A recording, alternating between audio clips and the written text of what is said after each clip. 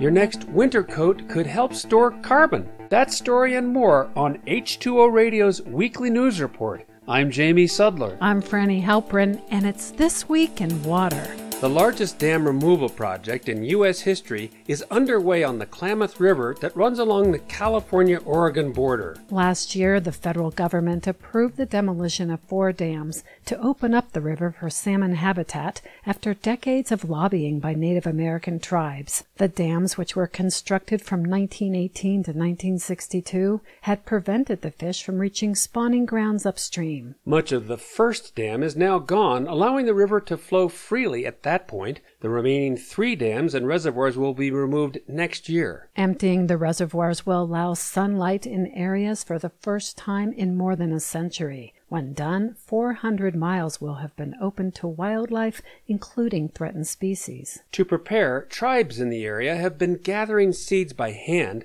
to spread them along the banks of the freed river, and hundreds of thousands of trees and shrubs will be planted. Rewilding the Klamath is part of a movement across the U.S. to restore habitat for fish and ecosystems.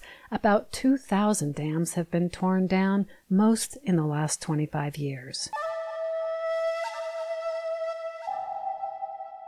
Global warming is causing permafrost to melt, which could release pathogens, bacteria, viruses, and microorganisms that have been in suspended animation for thousands of years. While previous research has shown that pathogens can emerge from melting ice and permafrost, a new study from Flinders University in Australia shows that about 1% of those could pose a significant risk to ecosystems. And while that may seem small, the researchers say that there's substantial danger because ecosystems and humans have not been exposed to the ancient pathogens and may not have developed defenses. Permafrost is a permanently frozen layer on or under the Earth's surface consisting of soil, gravel, and sand bound together by ice, found mainly in Arctic regions of Greenland, the U.S., China, Russia, and Europe. In 2016, a massive anthrax outbreak in Siberia linked to thawing permafrost affected dozens of people and killed thousands of reindeer. The authors warn that it is plausible a virus once bound in ice could enter human populations through animals, as did HIV, SARS, and Ebola.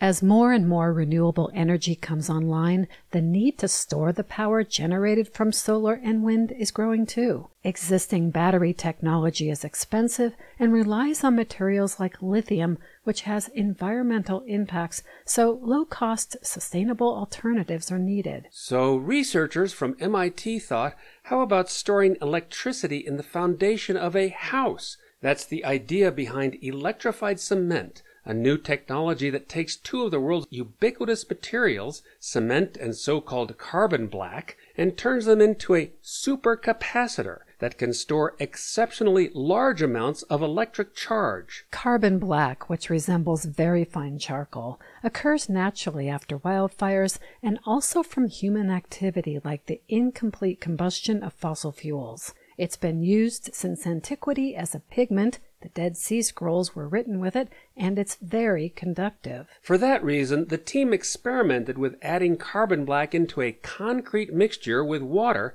and found it formed a branching network that acted like wires. As the material hardened, it was ready not only to support a house, but also to store the energy its rooftop solar would generate. The researchers say the supercapacitor cement could capture electricity generated, say, by a wind turbine in its concrete platform, or store energy from solar panels along a highway in the base of a road and charge EVs as they drive along. And finally, sure, it's still summer, but before long, we'll be reaching for our puffy coats, and while the quilted jackets are great for keeping us warm, they're not so hot for the environment. The fluffy filling is made either from polyester derived from fossil fuels or from down feathers plucked from geese or ducks, often not in an ethical manner. But your next padded jacket not only could be good for birds, it could also support biodiversity, help farmers, and fight the climate crisis. Enter the humble bulrush, a plant similar to cattails which grows in peatlands around the world and has an unmistakable sausage-like flower head that becomes covered in fluffy seeds to be carried off in the wind. Turns out those seeds can make a warm, lofty, and water-resistant insulation perfect for puffy coats.